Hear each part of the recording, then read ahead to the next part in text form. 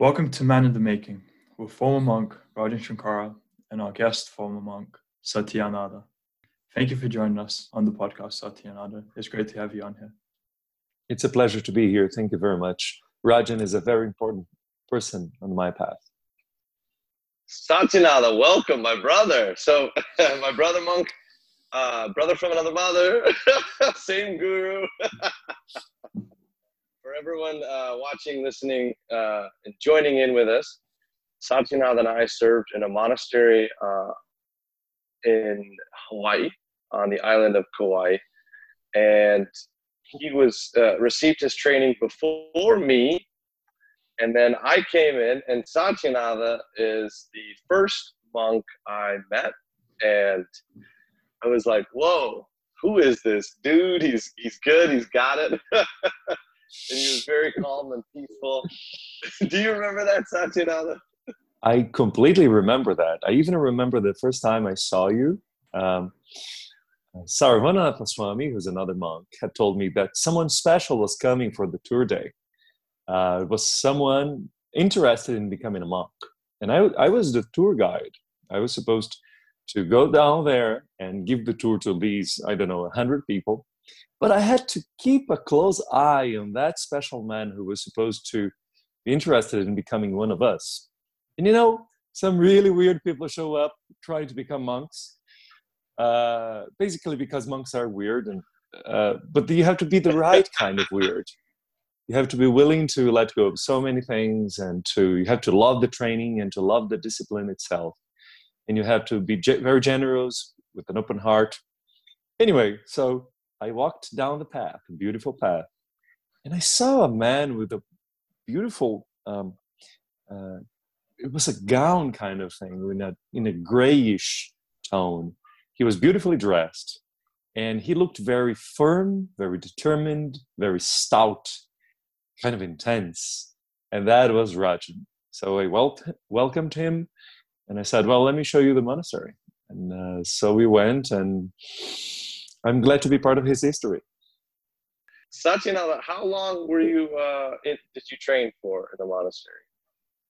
I was there for 8 years, less than you did. And after a while, I never gave up spirituality and self-control. I'm still in all of that. That's what I do for a living. I try to find some peace and use strategies for achieving that inside, just like you. Some of them are very ancient, some of them are modern. I don't mind, they just have to be effective. And when I achieve that, I can teach that. That's the difference between, so I learned, between just a teacher and someone who could be a master. A teacher knows, a master is living what he knows. So not a master, but I'm striving to one day, perhaps in this life or another, become one. And for me to do that, I have to really live what I have learned. And so I was in awe of meditation and all of that. But the monastery is also a religious institution. And I'm not a religious person. I believe that all religions have nuggets of truth in them. So after 8 years, I stood up one day and I said, thank you to this monastery. And I left. I never unmonked myself fully. I'm still a renegade monk, but that's who I am right now. And we're cut from the same cloth, of course. And as usual, we don't have a plan for this podcast and this video and everything, but I figured the two of us, we haven't been able to record anything together or work together yet. This is the breakthrough moment where we begin our first project together, which is exciting. And I'm curious about several things, and we've had wonderful discussions off air. Let's just start with the basics, though. I want to know quickly about your book. I want everyone else to know about it too, even if they're in the Spanish-speaking world. But it'll be in English eventually. So let's do the book thing. So I hope. So I'll give you the long answer, but I promise it's not too long. There are wonderful spiritual teachings out there, but some of them are in very ancient language, like the Upanishads, which we got in touch a little bit, the Vedas, and many wonderful teachings from many religions. Some are modern, some are ancient. But those things need to be lit again, like a fire, every hour, every day. And the truth may be one and very deep, but the truth manifests in different ways, depending on and that's what a religion is. Something extraordinary happens somewhere, like the Buddha was born, or some beautiful teaching came through, and then it gets entangled and mixed with local culture and the customs and the habits of that local time.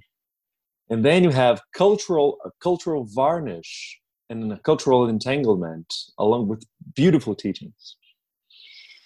So I think that even though I'm just a beginner walking the path, even though I have meditated for many, many thousands of hours, I thought that even though great ones have written books, that happened, centuries ago or decades ago. And maybe I would have something to say, because I'm the age of Zoom meetings and pandemics, and they were not. They were writing back then. And some inner truths remain the same, but how to adapt them, in your lives right now. One of the changes, to give you an example, is what is happening right here. My chat with Rokas and Rajanatha, this is extraordinary. Because if you wanted to know something from a monk in the decades before, you would have to renounce things, climb up a mountain, join a distant monastery, make crazy vows, and then live, sleeping on a board on the floor, and become celibate, and then wisdom would come to you. Now you're watching a Zoom meeting. Come on, things have changed. There's a lot of monastic experience in this room. It's interesting. Isn't it interesting? 20 years. Oh goodness. 20 years. So have you enlightened yet? Have you reached enlightenment yet? How dare you ask me that question? When people ask me that, I actually have an interesting answer, but we'll get back to that. So my book is based on the concept that monks become monks in order to attain a certain level of consciousness and to change the way their awareness flows. And that monks do that in order to achieve a goal. And that's what matters. It's not the clothing, it's not the vows, it's not having sex. Otherwise, everyone in a dry spell would become a monk. That's not the point. The point is working with awareness and meditating so that you can achieve something which is called this Advaita state of consciousness, which is the monos, which is the one, meaning I am energy and you're that same energy, and we are different aspects of it, like a light which when it's split by a crystal, it becomes many colors. So you may be one color, I may be another, but it's the same monos. And in very high levels of consciousness, this construct, which is seems to be real, apparently real for us, our history, our surroundings, and that very rigid story we tell ourselves about who we are. We tend to think our identity is our history, what we've been through. That's absolutely not true.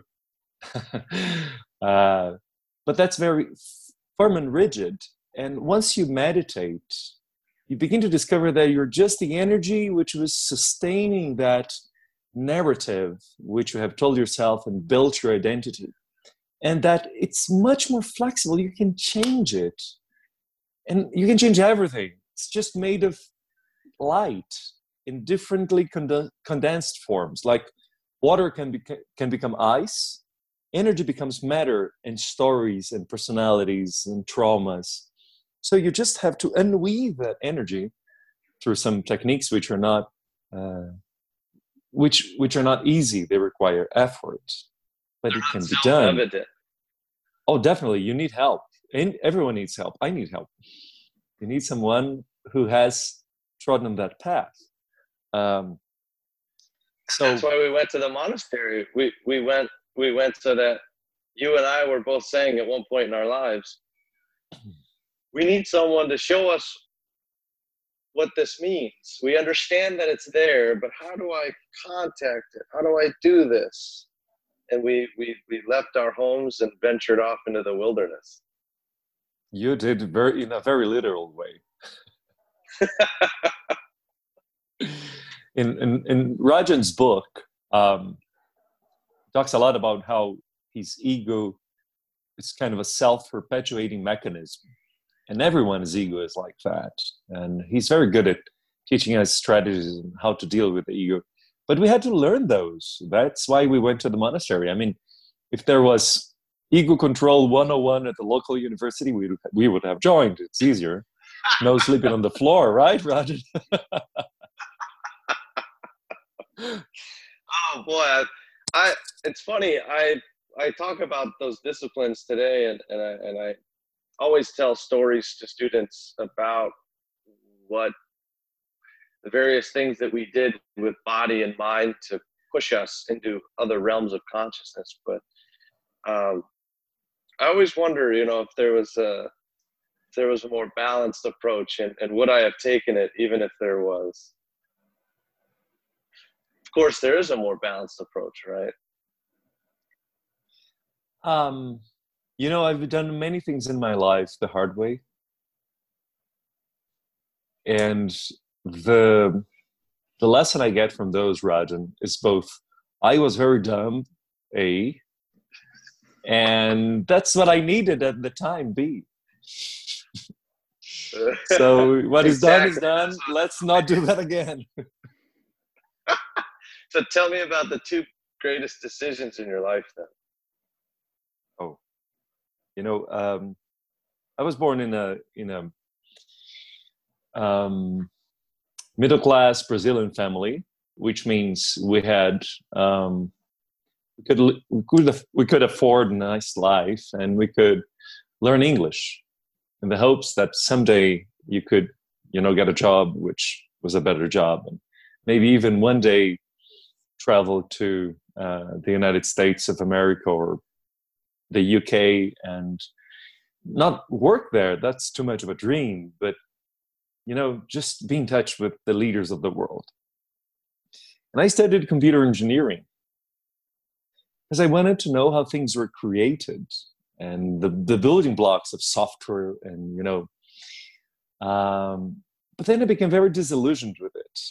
And I had a good career in Brazil as computer engineer and things like that, but I had this big hole in myself. So I was distraught. I was so unhappy, and I didn't know why. And eventually, I left everything behind because I read a book called Dancing with Shiva, which is a beautiful Indian metaphor, which means imagine that the divine, you may call it God, but God is such an overused word, this anthropomorphic God who's up sitting on a cloud judging you. That's not what I mean. I mean this infinite love and this infinite intelligence which pervades everything. So this Indian metaphor, Dancing with Shiva, means imagine that we're part of the body of an infinite being, like your cells are part of yourself. And when you move, your cells move.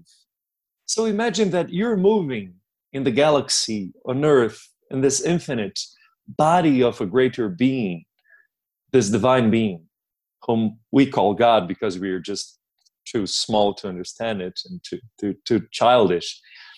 And Dancing with Shiva says, everything's connected. There's only one infinite being dancing. So there's a method. So there's an idea. And Rajanath asked me about my two craziest ideas. So you're looking at a computer engineer who had a good-looking girlfriend and who had a job. And he said, well, maybe I should become a monk. And that's because I was depressed and so unhappy with every achievement. I thought, well, maybe I just need a prettier girlfriend. And so I went, and I was disappointed in the end when that infatuation wore off. So I left everything behind. That's crazy decision number one. And I went to the monastery, where later Rajan would find me. And the second craziest decision was that eventually, after learning a lot at the monastery, I told them I want to go away. I want to leave. And they gave me $2,000, a plane ticket to wherever I wanted. And I just landed on San Jose, California. One day, it was a Saturday. And I had $2,000 and no certainty, no job, no idea about my future, and I had to rebuild my life. And I did not starve. Here I am. Satya, I'm the pictures of my own past, the recent past is coming up. And, I remember all those steps myself. And what I remembered is I'm curious to what you think about this, because a lot of young people ask me, they see the position that I was in, they see what I did with time, and the things that I learned and the way I can speak to people and everything, and who I am now, and they say, is that what I should do? Should I go and become a monk and leave the world because women aren't making me happy, men aren't making me happy, whatever, money is not making me happy, or I don't even want money. And I've had a hard time with answering that question because I'm torn between, yes, of course, that path was beautiful, but at the same time, I also learned that there may be another way to acquire knowledge and turn it into wisdom. What would you tell that young person in this tumultuous time of their life? You may remember that when you first saw me, you had been living in the woods, right? In the wilderness, basically, eating up coconuts. Yes. That's right. This man is tough. Ladies and gentlemen, this man is tough. He really wanted things. He has this adamant willpower. And he wanted to get things done, and he did. But when he first saw me, it wasn't even fair. I was sleeping in a hut, and he was sleeping in a tent. So I looked better, I looked healthier, I looked happier. And he said, I want to be like Satyanada. I remember that. So it's very normal when people look at someone who seems to be doing well, they say, tell me what you did. I want to do that. So I've heard that too, Rajan. People asking me, should I become a monk?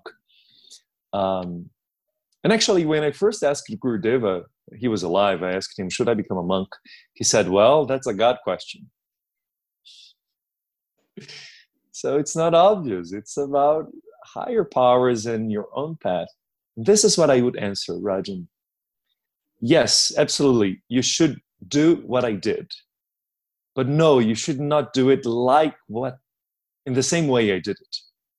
Do what I did, which is to look for your own self and improve yourself and work within yourself and to find your own path and to break barriers and to dare and then to fail and to cry and to eventually succeed. Do what I did, but don't do it in the same way I did it, because it's not going to work. That's beautiful. Man, I wish I had thought of a simple enough answer like that. What I say is that the monastery you seek is within you, right? And that's what your book is about too. Your book is called, if you were to translate it to English, How to Become a Monk? Being a monk. And then the very first chapter proposes this, that humanity usually mistakes method for the goal. So people think you You missed the trees in the forest. You missed You miss the trees, and thank you, Reginaldo. See, everyone needs a teacher, and because he's a native speaker of English, he has many things to teach me. Or you missed the forest for the trees. That's it. You missed you missed the forest through the trees? Yes, instead of seeing, well, there's always the creative interpretation. But I guess you look at the trees and you forget there's a forest, which is what it was all about, right? I think. English is my second or third language, so I guess it's the second by now. Mine too. Mine too. Yeah, it's the details. It's you're looking at. I wore the robes. I had the shaved head.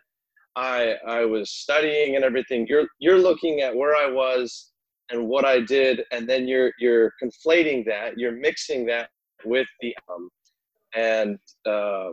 so you have to follow these exact same paths and steps to attain the same state. It's not correct. It's not historically true, nor is it logical.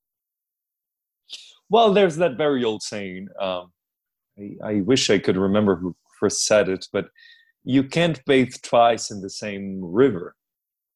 So if you did the same things I did, who knows where you would end up, right? You followed your path, right. I followed my path. And there's this beautiful way of looking at it, which is, let's look at the same northern star. We will aim for the same goal. But you have to steer your boat according to what happens to your boat. And I have to steer my boat according to what happens to mine. But we will go to the same place. Now, if I just try to steer mine just like you're steering yours, I would fail, because I'll face different challenges and different waves and different winds. Yeah, that's it right there. That's a beautiful topic, but that's not also something that I run into a lot. What I run into a lot is helping relationships. That's a big one. Relationships and meditation. Yeah. Okay. So your book and your teachings are much more, how do I say this? Like, they're much more spiritual than mine. I get spiritual, but in a bit of a different way. Do you have to guide couples and marriages and people coming out of divorce, and do you have that in your teachings as well? Here's my answer, Rajanatha, or if I call him Rajanatha, that's because that was his monk name. I know he's Rajan now, but Natha is the lineage. So here's the answer. When I look at you, your looks fit the part, in the sense that you look very strong, and you're inwardly strong as well. You look firm but kind, and that's what I know that you are. And you're like a bulldozer for higher spiritual achievements. You help people deconstruct bad habits. You help them build confidence. You build a foundation, which I'm not good at building. It's part of my nature to be someone who's an advocate for higher spiritual achievements. But without the strong foundation, I am powerless to help people. So when people come to me and they have those kinds of problems, I can help them, but I doubt that I'm as efficient as you are, and I truly mean it. So I sometimes ask for help. There's other people here, counselors and, psychologists and people I work with who will help couples. And yes, I guide them as to what needs to happen. This person has this problem with this person, and sometimes I can see it very quickly. But I don't treat that and I don't guide that as effectively as you do. And I think it's one of the points that we should touch upon, which is spirituality is not just looking at the stars. It's making sure that you transform your life, in your relationships, in your meditation, so that those stars can be within reach. Because yes, I'm here talking about monastic consciousness and high meditations and so on and so forth. But I know there's a group of people I can't help because I don't have a Rajan Shankar here with me. Truly. Well, look, we're always still working on our ego. So how could you add so much more work to my day schedule? Now I have to meditate. Oh, you're doomed now. My ego I have to stamp it out again. You know, one thing I learned, which has really helped me with my ego, when people give me a compliment, I usually look like a deer in the headlights because I'm thinking inside, oh my God, that's only half true. And then I'll have to work so hard for the other half to become true. Oh my God.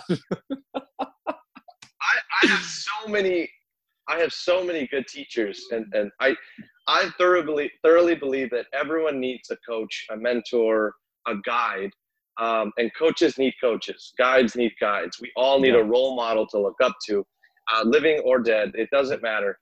I'm fortunate to have both. I have people nearby me that are showing me different things that I never knew was possible, and I give praise as much as I can to the humans that I've studied from history, and in fact have, as you know, write about that quite a bit.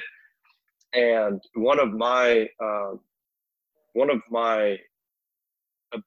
I think one of my gifts or capacities is the ability to share that if you don't start reading and learning about people who have come before, you won't have as many options as the people who do read. And I've certainly been blessed with the spontaneous infatuation and obsession of studying, reading, and researching people that are much smarter in their area than I am and much greater than I will be.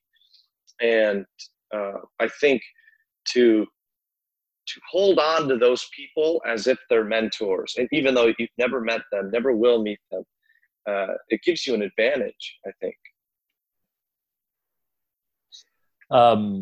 You know, even someone as smart as Isaac Newton. I mean, the guy invented calculus when he was 23. I was struggling to understand it at that age. And he said, I only did this because I was standing on the shoulders of giants. It's very, very foolish to try to reinvent the wheel. You have to question the wheel. Couldn't it be more round? Can we improve it in any way? No sacred cows, you know? But Rajanatha is a very well-read person. And what he's saying here is invaluable, that if you read about the lives of others, you will see exactly what we were talking about earlier, that they will inspire you, and the variety of these great lives of men and women will show you, just by virtue of being different between themselves, that there's not one path, and that your path will be different from theirs. But you will catch on. Okay, so what do they have in common? They have self-inquiry without questioning themselves all the time. They don't let this inner dialogue discourage them. It just challenges them. So they question themselves, but they don't stop. They try to become better, not by competing against others, but by competing against who they were yesterday. They have a goal who's bigger than themselves, which is a driving goal. And they have a profound respect for greatness. It doesn't matter where it comes from. No one who disrespects greatness can become great. So if you see someone who's great and all you feel is envy, you will never be great yourself. But Rajan is telling us here, read about greatness. admire greatness, so that then can catch into you. And it doesn't matter where greatness comes from. If a flower blossoms, it doesn't matter who planted it. I'm just happy that it exists. And I will try to, also seed and plant my flowers and try to find my greatness. It's very important to read about those people. Beautiful. Rokas, do you have anything to say before I completely change the subject and we just go all over the place crazy? Nothing to add, no. It's just amazing to listen to both of you. Glad to be here.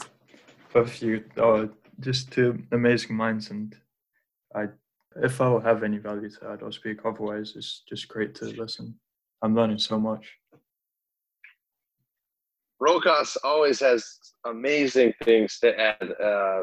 I just have to poke and prod him and pull it out of him. I think that silence, you know that, Rajan, and you know that, Rokas, silence may be a sign of having nothing to say, or it may be a sign of great wisdom.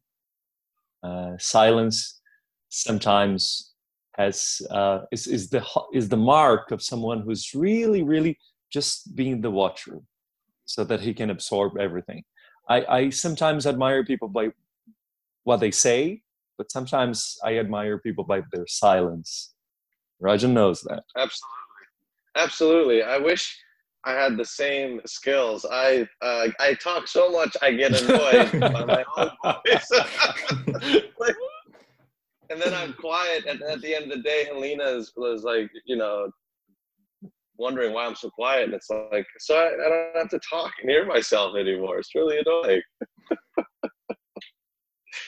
So, all right, here we go. Satyanada, most podcasts and books and spiritual, meditative, yogic resources in the world today fail to talk about what I'm now going to talk about. And that is the great Savikalpa Samadhi and Nirvikalpa Samadhi. Two states of meditation. Two states. You can see my face here. I love it. Two states of meditation that are very misunderstood, and I see resources try to speak about them, but they miss the mark. And you and I have we have an advanced training. Our teachers were quite good at expressing these areas and non-areas, and I want to talk about them a little bit. So, is it still your understanding, after everything that you've learned up to this point, that those two states of meditation are what the devotee, what the seeker and meditator is going to experience, or are the only two states possible, or is there anything else that we don't know about? I'm certain that there are many other states I don't know about, but those true states are true. Those two landmarks are real, and they can be reached. I'm pretty sure there are others. That's why I said earlier, when people ask me, so what about enlightenment? And I say, well, that's such a poor word, because you don't even know what it means. The person asking doesn't know what it means. I mean, does it mean the first inner light you see, Balikana? The first inner glow, which is faint? Is it Iftye? Is it a powerful light within you?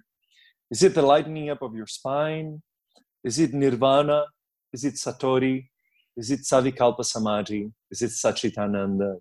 Nirvikalpa Samadhi? Is it moksha, freedom from rebirth? What do you mean? And then the person's just looking at me at that point. I have no idea what I mean. Say, thank you. So exactly.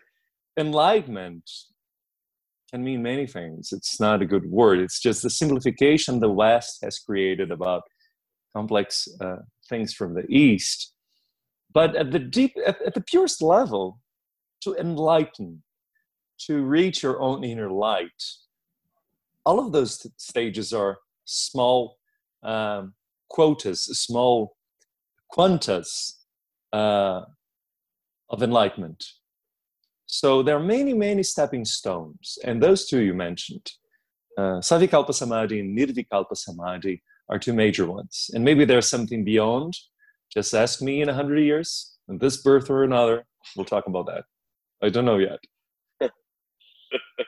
Yeah, I would. So as you were talking about that, I was thinking about Satchidananda, and Savikalpa Samadhi is more commonly known in the yogic world.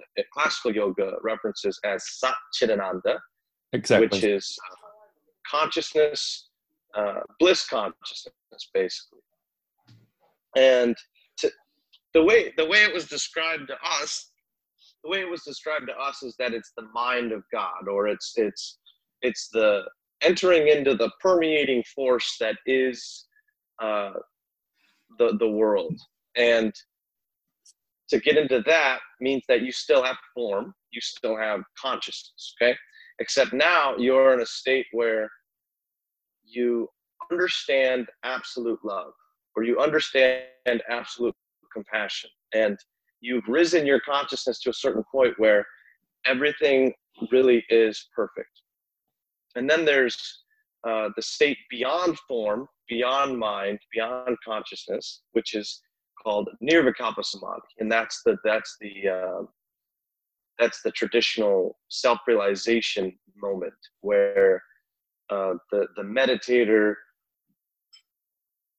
and I think this is where you're getting at, Satchidananda, is the connotations are, or the connotation of the word is culturally a bit misaligned with the truth, because we expect, and me as a young monk, when I was coming in, I expected enlightenment to be this grand thing, and all of a sudden you could perform special powers, and you could walk on grass and flowers sprouted, and you could see through walls and things like that. But in truth, we simply go from one state, which has many sub-states, to the ultimate non-state, like deep sleep.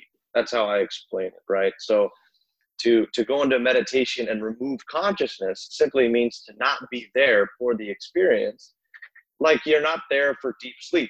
Like in deep sleep, you cannot be aware and say, I am sleeping deeply, or else you would be conscious again. There would be no deep sleep at that moment, and you would quickly get out of it.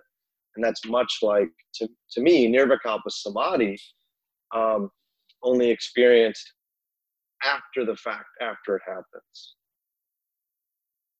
Go ahead, Satchidananda. What comes to mind as I start to talk about these two states that are rarely talked about? Oh, the poor mind, trying to talk about the states which are beyond the mind. Let's push the poor thing. Okay. Exactly. So that's a good point. Why did you say that? Tell me about that.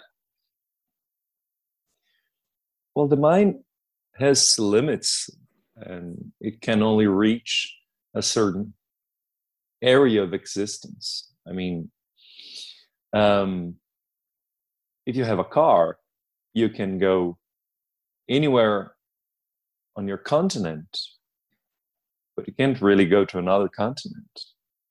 If you have an airplane, you can go anywhere on Earth. But still, it's just the Earth, this pebble. You can't fly to the moon or to Mars. So each vehicle, each machine has its limitations, and the mind is a machine. We can hack it, though. And one of those two stages, Rajan mentioned, Savikalpa Samadhi, which is also known as Sat Chit Ananda. Sat, my name comes from that, and Sat means both true and essential.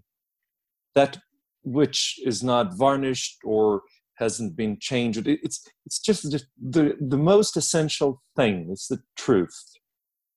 It's not truth as in a fact. It's not like this room is white. It's not Sat. But I can say something very deep and feel something very deep, like I'm connected with the sun right now, shining on me, because I can see sunlight over there. And that is a deeper truth than just, something temporary. So Sat is a deeper truth. Chit is consciousness. And Ananda is the absolute bliss, which the soul abides in when it's free from the mind. So this state, Satchitananda, also called Savikalpa Samadhi, I think I can answer you better, Rajanatha. Let's begin with that one, which is easier to describe because you still have a form. Savikalpa means you still have a form. Your consciousness still exists. I remember the very first time I achieved that state. May I tell you that story? Yes, you can't forget the first time that happens. But it was very funny because I wasn't meditating with the monks. I was attending as a helper to our Guru Bodhinatha in a retreat in a redwood forest, a beautiful redwood forest. And Bodhinatha is the spiritual powerhouse. He's so clean in the inside, his beautiful inside. But as he told me once, the problem he said, quoting him, the problem with my personality is I don't have one. So he's so quiet and he's so shy that his lectures he has to prepare them. He's very inward. And he was teaching a lecture, which was the 5th time I heard it. And I hadn't slept well. So I thought, oh my God, I'm going to fall asleep here. I have to do something very interesting for me to not fall asleep.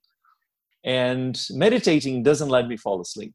After a while, meditation becomes so interesting that you don't fall asleep. So I just started meditating very strongly while Bodhinatha was teaching in a big redwood forest, in a beautiful house in the middle of this forest.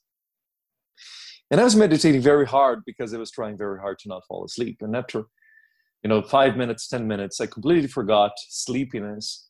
And I was just feeling the energy and the trees were there and so on and so forth. And all of a sudden, I lost control of the known path of the meditation because my experiences of inner light, and that's how I got to Satchitananda, my experiences of inner light became so strong, they became overwhelming. Yeah. And all of a sudden, the third eye was a little bit open. It's not mandatory, but it can happen. And I could kind of feel and see in a haze everyone around, but I was more and more just made of energy. And Satchitananda is a little bit like tapping into the energy grid of reality. Everything exists because it's sustained by some energy. In Hinduism, they say it's Shakti, the divine feminine principle. And Shiva is consciousness. So everything is made of energy, which they call Shakti. And somehow I hacked into it. And everything, the trees, the people, the guru, myself, everything was just pure energy, the same energy. I forgot about the forms, and I could feel the energy of everything. And I was connected to everything through that grid. And then I investigated. I could feel the spiller of light above my head, making me very similar to the trees. It was overwhelming. I could just barely breathe. Breath becomes very shallow when your consciousness is so deep. Your awareness has gone deep in consciousness. And I started to investigate that energy. What is this? And then I felt exactly what Rajan mentioned. This is love. This is compassion. Oh my God, this is what they call divine. Wow. I had this tremendous experience. I sustained it for like 10 minutes. Then I slowly came back. And when I opened my eyes, my first thought was, wow, I'm going to be in trouble. Because I was the worst helper my guru had ever had. He needed to fix the microphone. I wasn't there. I was meditating. Yeah. when we were doing these trips, you know, you had to be on point. We were not only the tech assistants and engineers behind it, but we were the travel coordinators. We were the luggage people, watching people and schedules. So I can see how that was definitely not the right time to explore the outer and inner mind at the same time. Isn't that a good lesson, that we keep waiting for the right time? And my first Savikalpa Samadhi was so out of the blue that it even got me in trouble. Isn't that a beautiful story? That's wonderful. Stop waiting for things. That's an interesting point, because so people, that's what they want. They want these experiences. They want the love. They want the harmony. And they want to transcend this world that brings them so much pain and suffering. And so a lot of people try to use hallucinogenics. They try to take something and they want to alter their state of consciousness without all the hard work. And people ask me about that all the time, and my answer is very clear on that. It's like, well, whatever you produce may be altered, and it may be beautiful, and it may be divine, but you needed a substance to get there. You didn't do that with your own willpower, and I believe that will quickly fade away, and nothing will be learned, and you won't be able to replicate the experience without the drug. And I'm sure Satyana, I'm sure you're confronted with that same plight from people.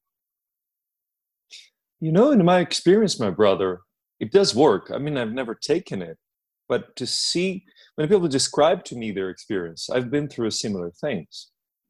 I saw a color like this and this, and my awareness was altered, and I felt some infinite love. Yeah, that's what it is. So it does work, but it messes you up. And you once told me that your analogy is, well, it's like using steroids or things to become stronger. It does work, and then a bill comes later, and you get messed up, and you don't even know why. Yeah, because eventually, if you're going to take steroids to run faster, once you stop taking those steroids, you will not be as fast. And you have to wonder, if the medical or the physiological repercussions of taking a substance to alter your state of mind, what are the long-term damages of that? Because it does work. That's the thing that's so enticing. You're absolutely right. And I have taken a host of different hallucinogenics, and I've had some amazing spiritual experiences. So that's why I'm torn between, do this or don't do this, just like the monastic path, do this or don't do this. And when I experience it, please. Oh, please. It never meant to interrupt you. I just thought you. What it's a matter of, well, it's very context specific. What are you doing? What is the situation? And also, what is the long-term consequences of what you're doing? And what do you expect the long-term consequences to be? It's to me, it's not a light question when someone asks me if they should take hallucinogenics to experience an altered state of consciousness.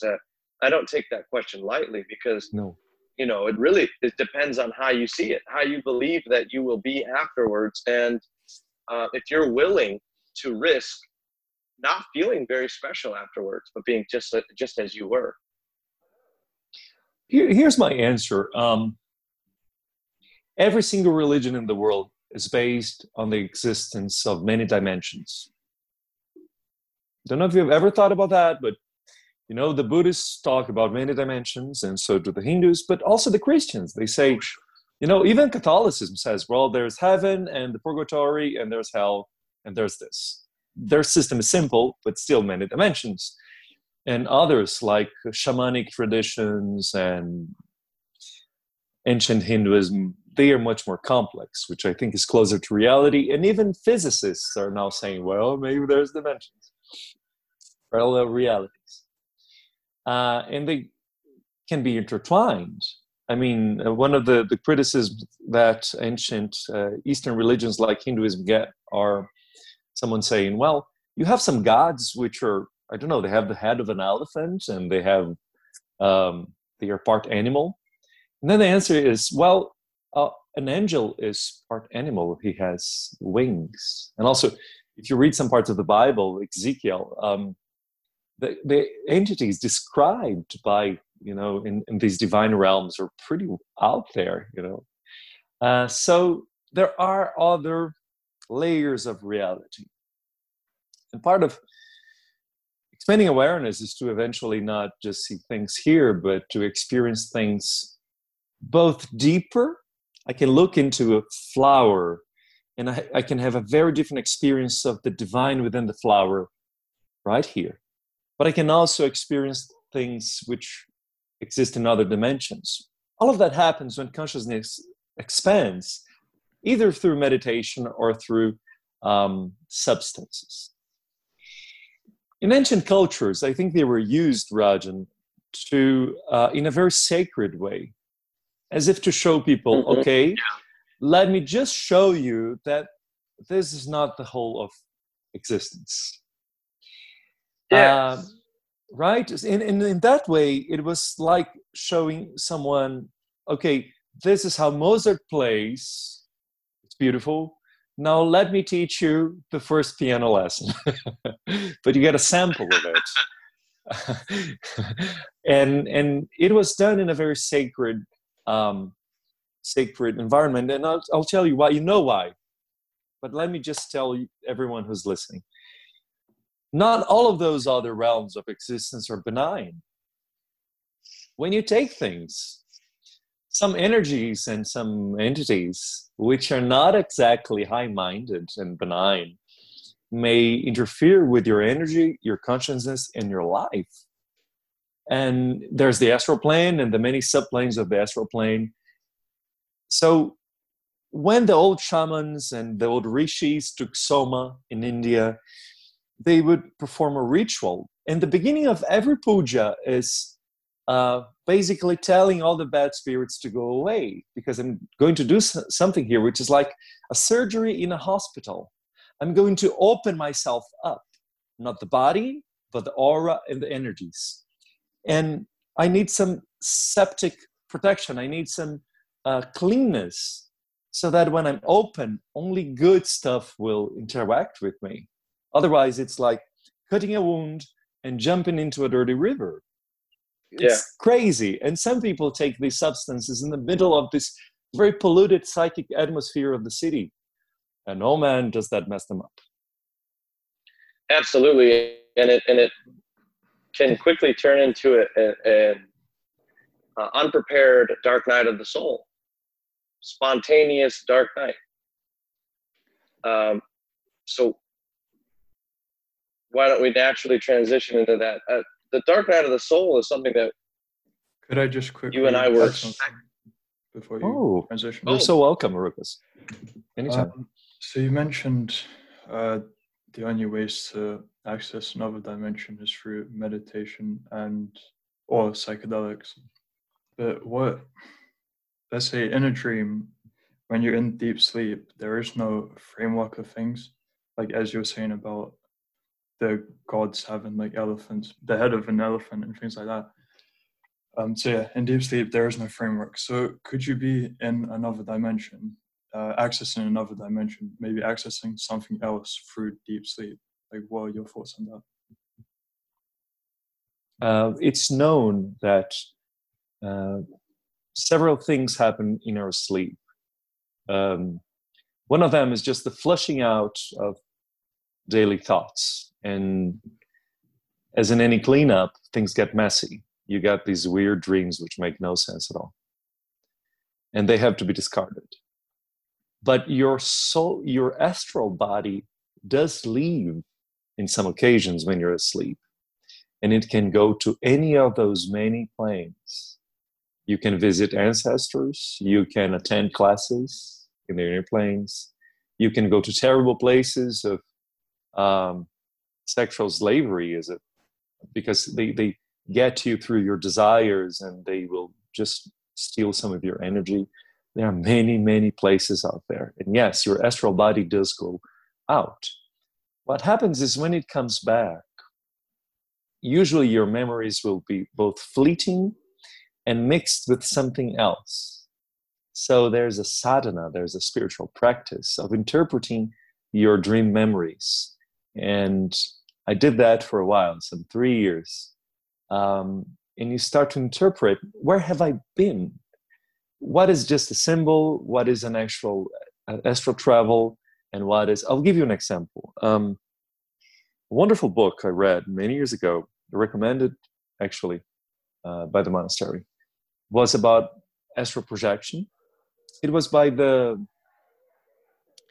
remember Swami Panchadasi, who wrote Astral Callers, which are emerging with Shiva Rajan? Yes. So some of our guru's early teachers. And this person left in astral travel, and he talked to some friends who had been deceased. They are in other dimensions. And when this person came back, he could remember a dream without details in which he was talking to this very nice friend, but the place was very cold. They were both in a mountain with lots of snow. And then this person who had the astral travel during sleep, he realized that he had left the window open, and some very cold air was coming through and cooling his feet. So the experience of meeting someone in another plane happened, but the snow was just a creation of his own mind to explain why he was feeling so cold. That other plane he had visited had no snow at all, but the dream recollection when he came back was both the friend and the snow. Interesting. So we have to be careful about the interpretation of dreams. That's why you need someone to guide you. Yeah, and that's very Jungian. It's a form of psychology that is in my opinion, extremely difficult to navigate, and that's why I think that.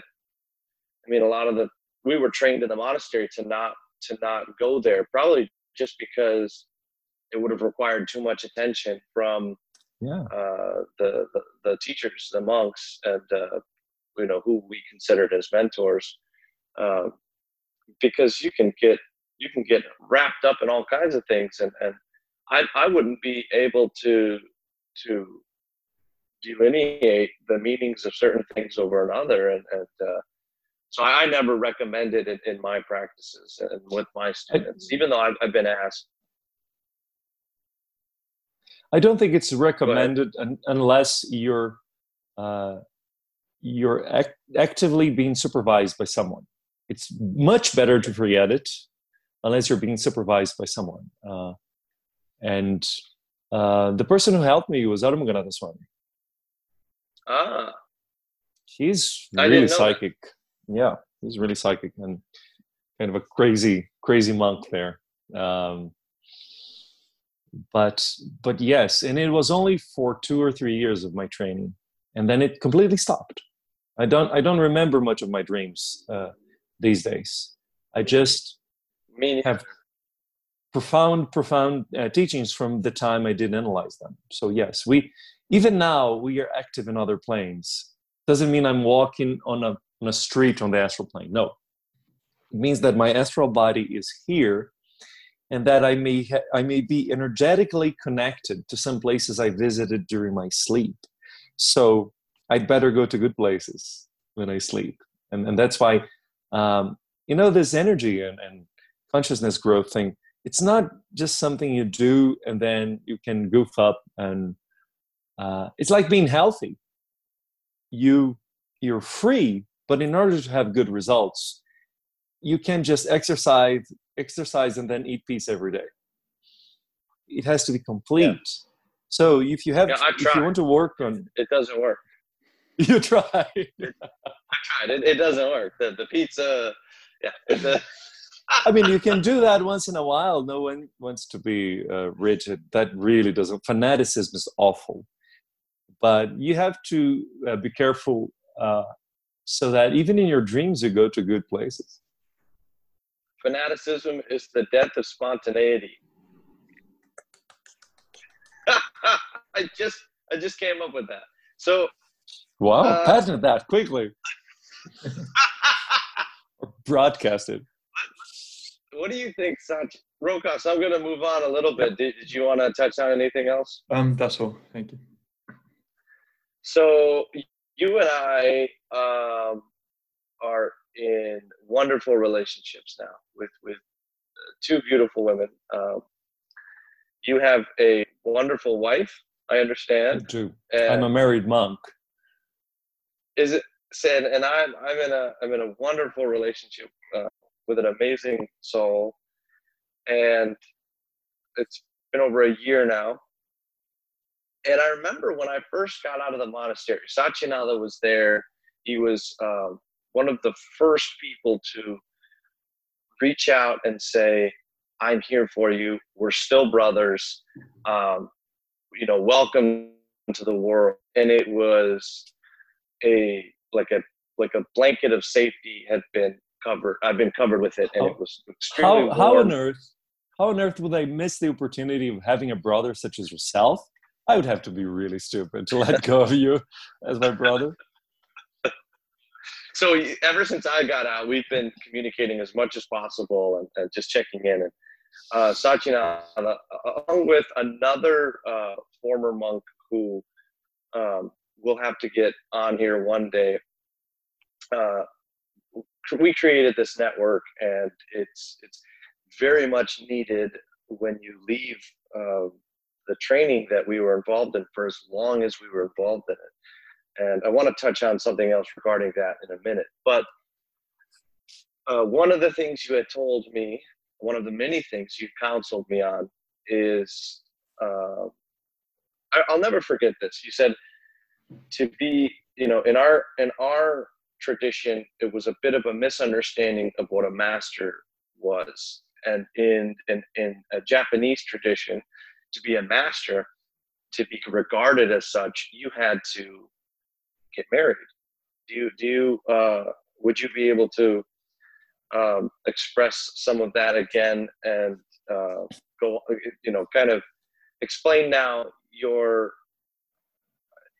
which you share the same perspective, your perspective of the relationship, the fact that we can now be in a relationship, and the beauty that is living life with what we know and what we're now allowed to do. So I'm very grateful to all the gifts that celibacy has given me. I was really strict in my celibacy. So for, I think, 12 years, I did not touch a woman. And that doesn't mean I was fantasizing back there. And no, I really strive to just keep the energy within myself. And that gave me a great gift. It starts with not blaming someone else. Usually in a relationship, one is leaning on the other, and if the other's, will has some problems and moves aside and shifts, you fall. And ideally, both will stand upright, and then even their contact is more thorough. So I had no one to blame but myself. Everything was my fault as a monk, and I had to work really hard within me. Second, you begin to understand sexual energies as what they are. Energy. It's like a volcano. It wants to blow the first chakra where the genitals are. And it's very easy to see in the monastery who's not working well with their sexual energies because they look very grumpy. Even some senior monks, you can tell. And as it turns out, these energies, which are the Kundalini, they rise up through the spine. and they lit up other chakras. They light up chakras. And it's mostly done through sex, but really it's not just done by sex. If you're working on something which is your passion, the Kundalini will go up. Your chakras will expand and lighten up. If you're a grandmother who's really loving her grandchildren, your Kundalini will go up and you feel fulfilled and you'll be filled with light and energy. So sexual energy is just energy.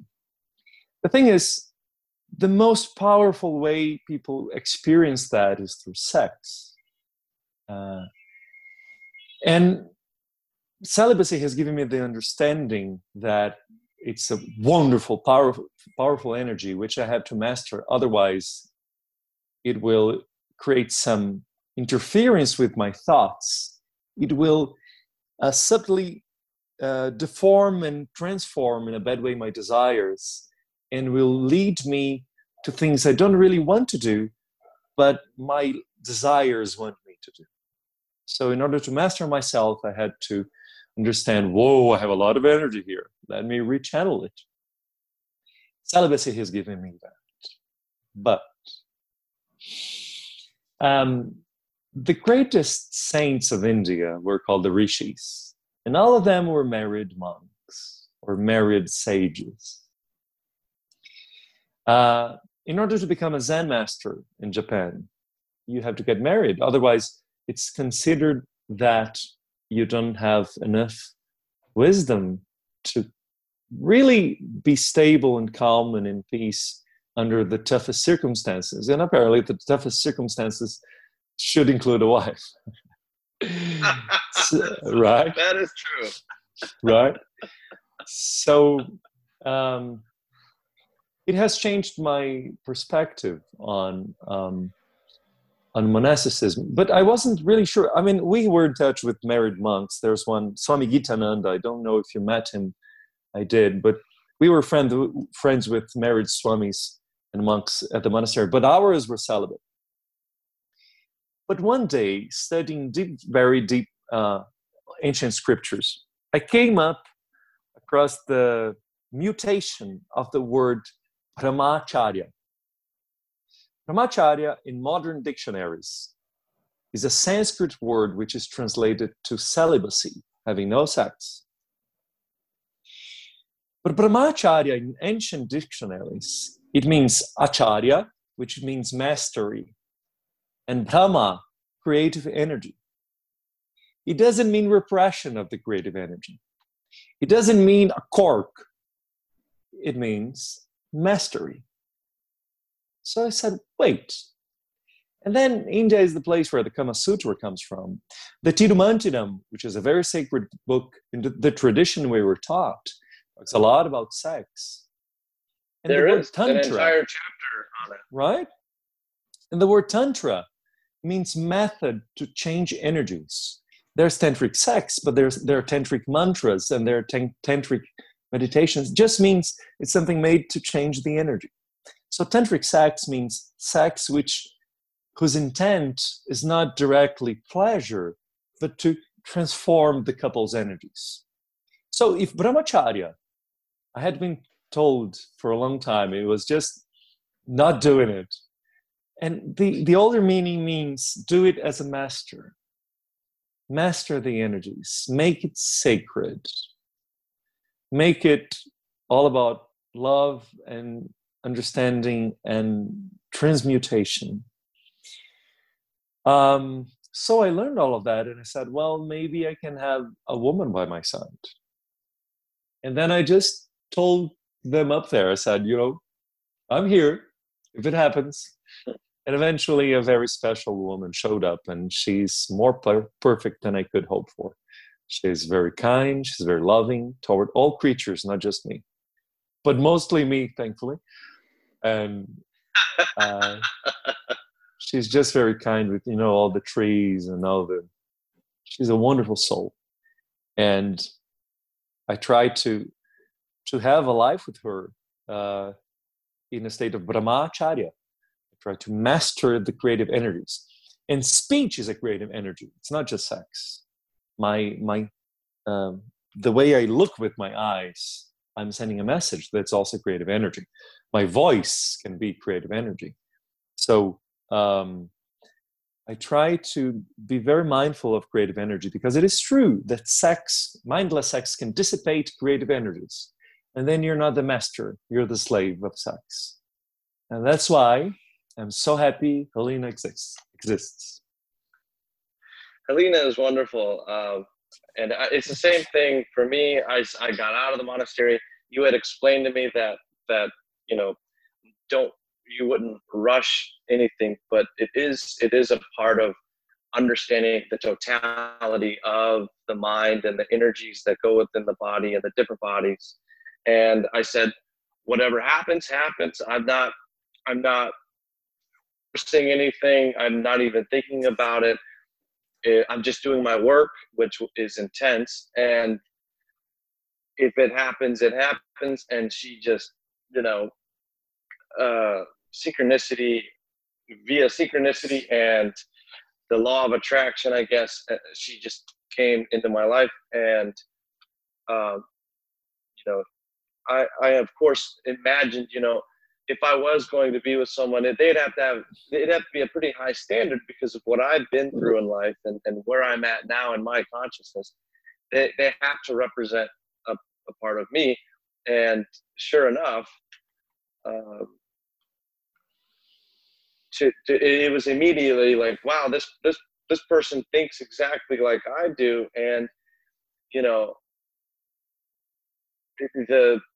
the conversations and the values that we held and still hold are so similar. It's uncanny, I guess is a good word for it. And I do understand why you would need to get married to be a master in the Zen tradition, because you have to put your teachings to the test. When masculine and feminine are understood, you have to really test those dynamics out and say, well,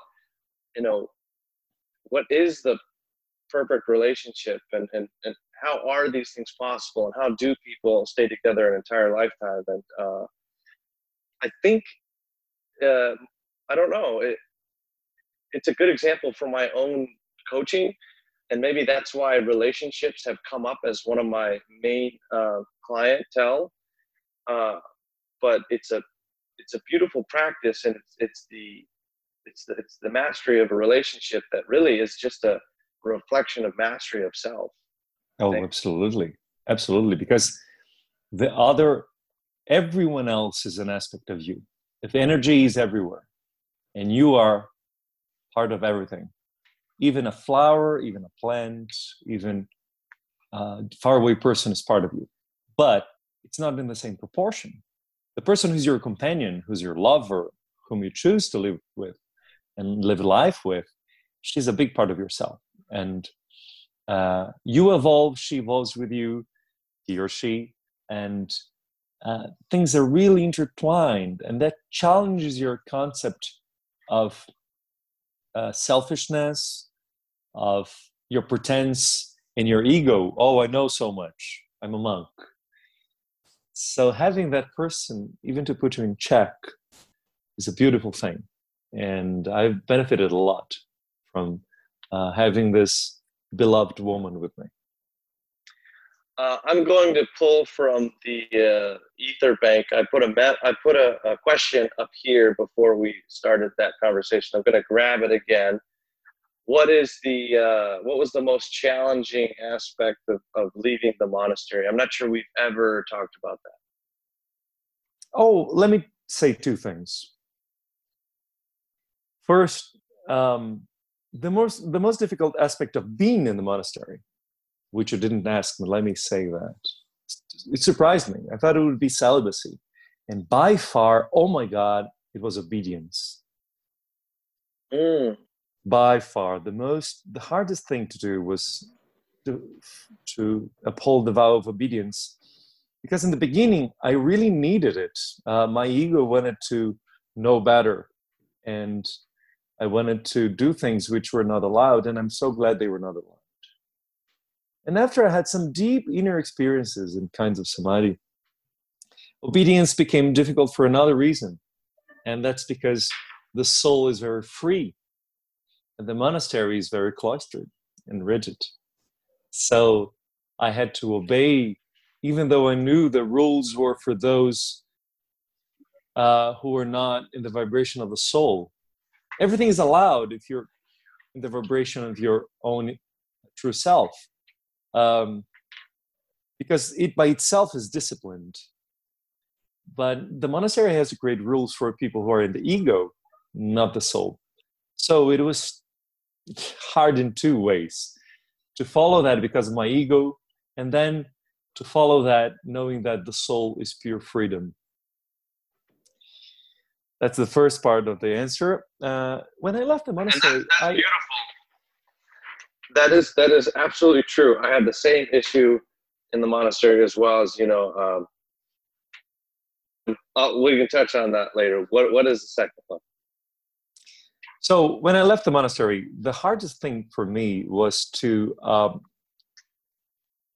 come to terms with the fact that the world doesn't make sense, because it really doesn't. Not to say that the monastery is perfect, very far from it. But people live unacceptable levels of chaos, confusion, and and lying to themselves. And the world is built in a very awkward way. Before going to the monastery, I just accepted things as they were. And after living at the monastery, when I came back, I thought, whoa, this is messed up. Oh, goodness. The world is just a reflection of people's subconscious. And people's subconscious is just very messed up. So a big challenge for me was to be able to become this rebellious soul. I'm a rebel. But I have to be a constructive one. I have to be here in the world. You have to be a rebel teaching. If you're going to join a monastery. Oh, please. Let's just change things. Right? Not with a leather coat and a Harley Davidson, but oh man, you have to want to change yourself, and then you have to change yourself, change your life, and then change the world. It has to happen in threes. I change myself, that changes my life, and I change the world. Otherwise, it's either selfish if you don't change the world, or if you don't change your life, it's useless, or if you don't change yourself and you try to change the world, you're being a hypocrite, because you haven't changed and you want to change everything. So it has to happen in threes. The most difficult thing for me then was to be out here upholding the rebellion. Being this person who says, I'm here, I will accept the world as it is, but I will not forget for a moment that it's really messed up. Because I have to be the difference. I have to push awareness up to go beyond this every day. Otherwise, I'll just become acclimated and used to things. And I'll just become someone who has very little to offer, because I'll become one of the ordinary. One more living an ordinary life. So it was very hard to remind myself every day, this is not right. And also to not fight with it, because it's not about fighting. It's about keeping the door to transcendence open. I don't win by destroying or fighting. I win by opening portals in consciousness, metaphorically speaking, so that I can go through and people can go through. And from the other side, they say, whoa, I can change, the world can change. There are other paths. Wonderful. Absolutely. Yep. I had help. I mean, I tried to get normal jobs and I failed miserably. When I was first teaching, I thought I'll teach some, but I'll get a job so that I won't starve, and and I was so blessed that they all sent me away, turned me down. Yeah, freedom is a beautiful word. When you said that, I immediately thought freedom is what drove me to leave the monastery. It was the idea that I understood freedom for the first time, and I had been free, and I was free, and I'll always be free.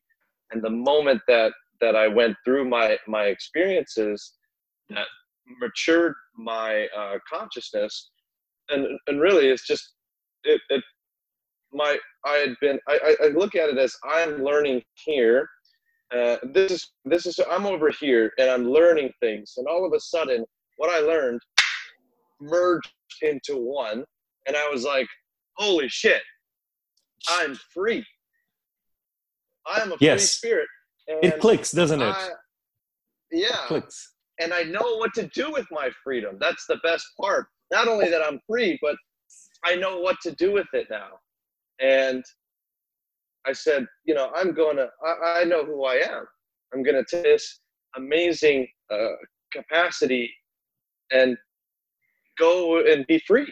And in the monastery, it's a wonderful place of discipline and challenge, but it doesn't rely on freedom. It relies on structure and routine. And if there's no structure and routine, if there's no order, then there must be chaos. Well, I heard, and that was before our time, that the founder of that particular monastery was very free and very chaotic.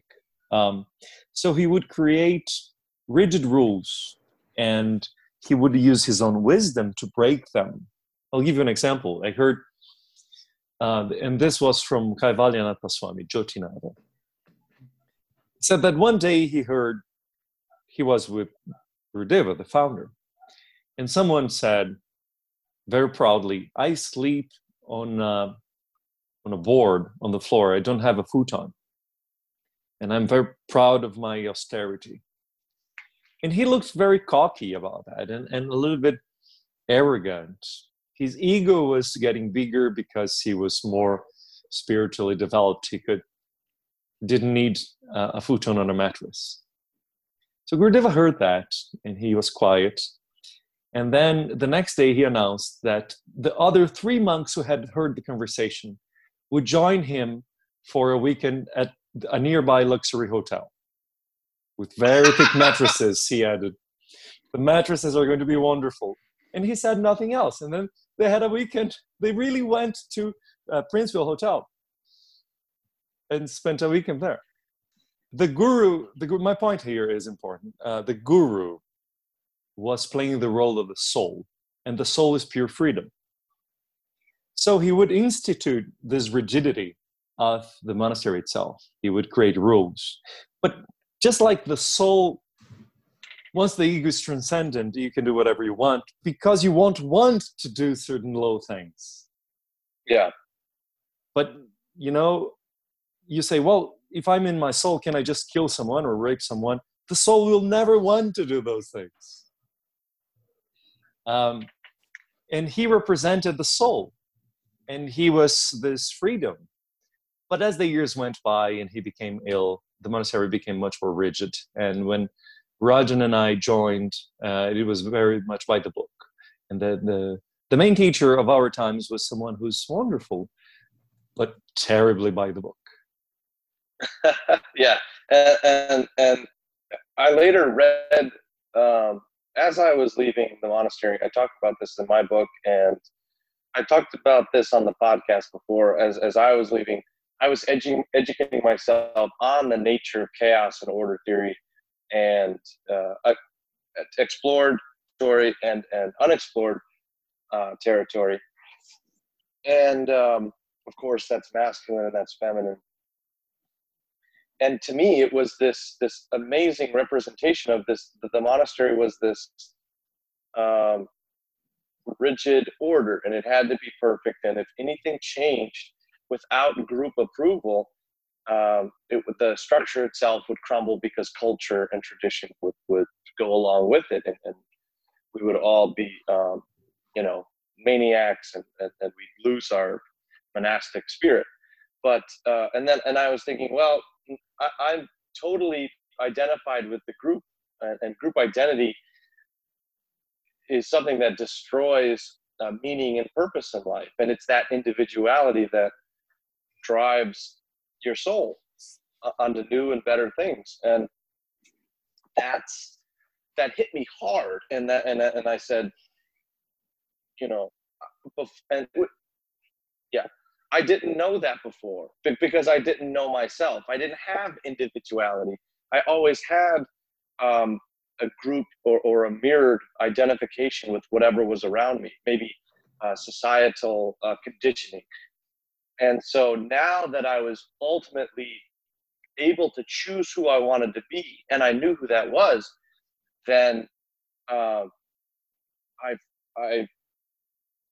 now able to interact in the world as a free individual, thus making every moment of my life the best moment that's ever been. Mm-hmm. Yeah, the soul is about freedom, exactly that, and in individuality. Few things to say here, if I may. Didn't want to interrupt. Okay. Done. Okay. First, let me just tell you that I will need to go in a couple of minutes, and this has been the best conversation I've had in 2020, for sure. And I thank you, Rokas, and I thank you, Rajan, for that. I'm really grateful. Sign off whenever you. Yeah. I'll need to go soon. But here's my commentary on what you said. It is very true that the soul reaches a level of freedom and individuality, which is amazing. And it's where creativity, true creativity, comes from. But there's a little bit of a dance, and this is how I've experienced it. The ego can be very individualistic as well. And then you go through a phase of collectivism, or the group, or you forget yourself so that the group can flourish. And then you cross that threshold in which you are forgetting about yourself. And all of a sudden you remember yourself too. But this time you're not remembering your individuality as an ego. It's new. You're discovering your new individuality as a soul. And it's a little bit dangerous for people if they don't know where they are.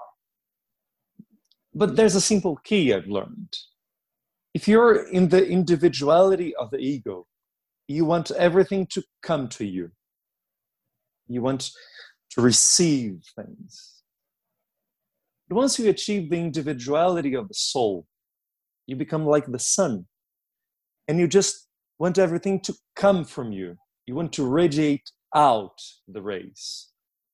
The ego wants to receive the pleasures, the money, the praise.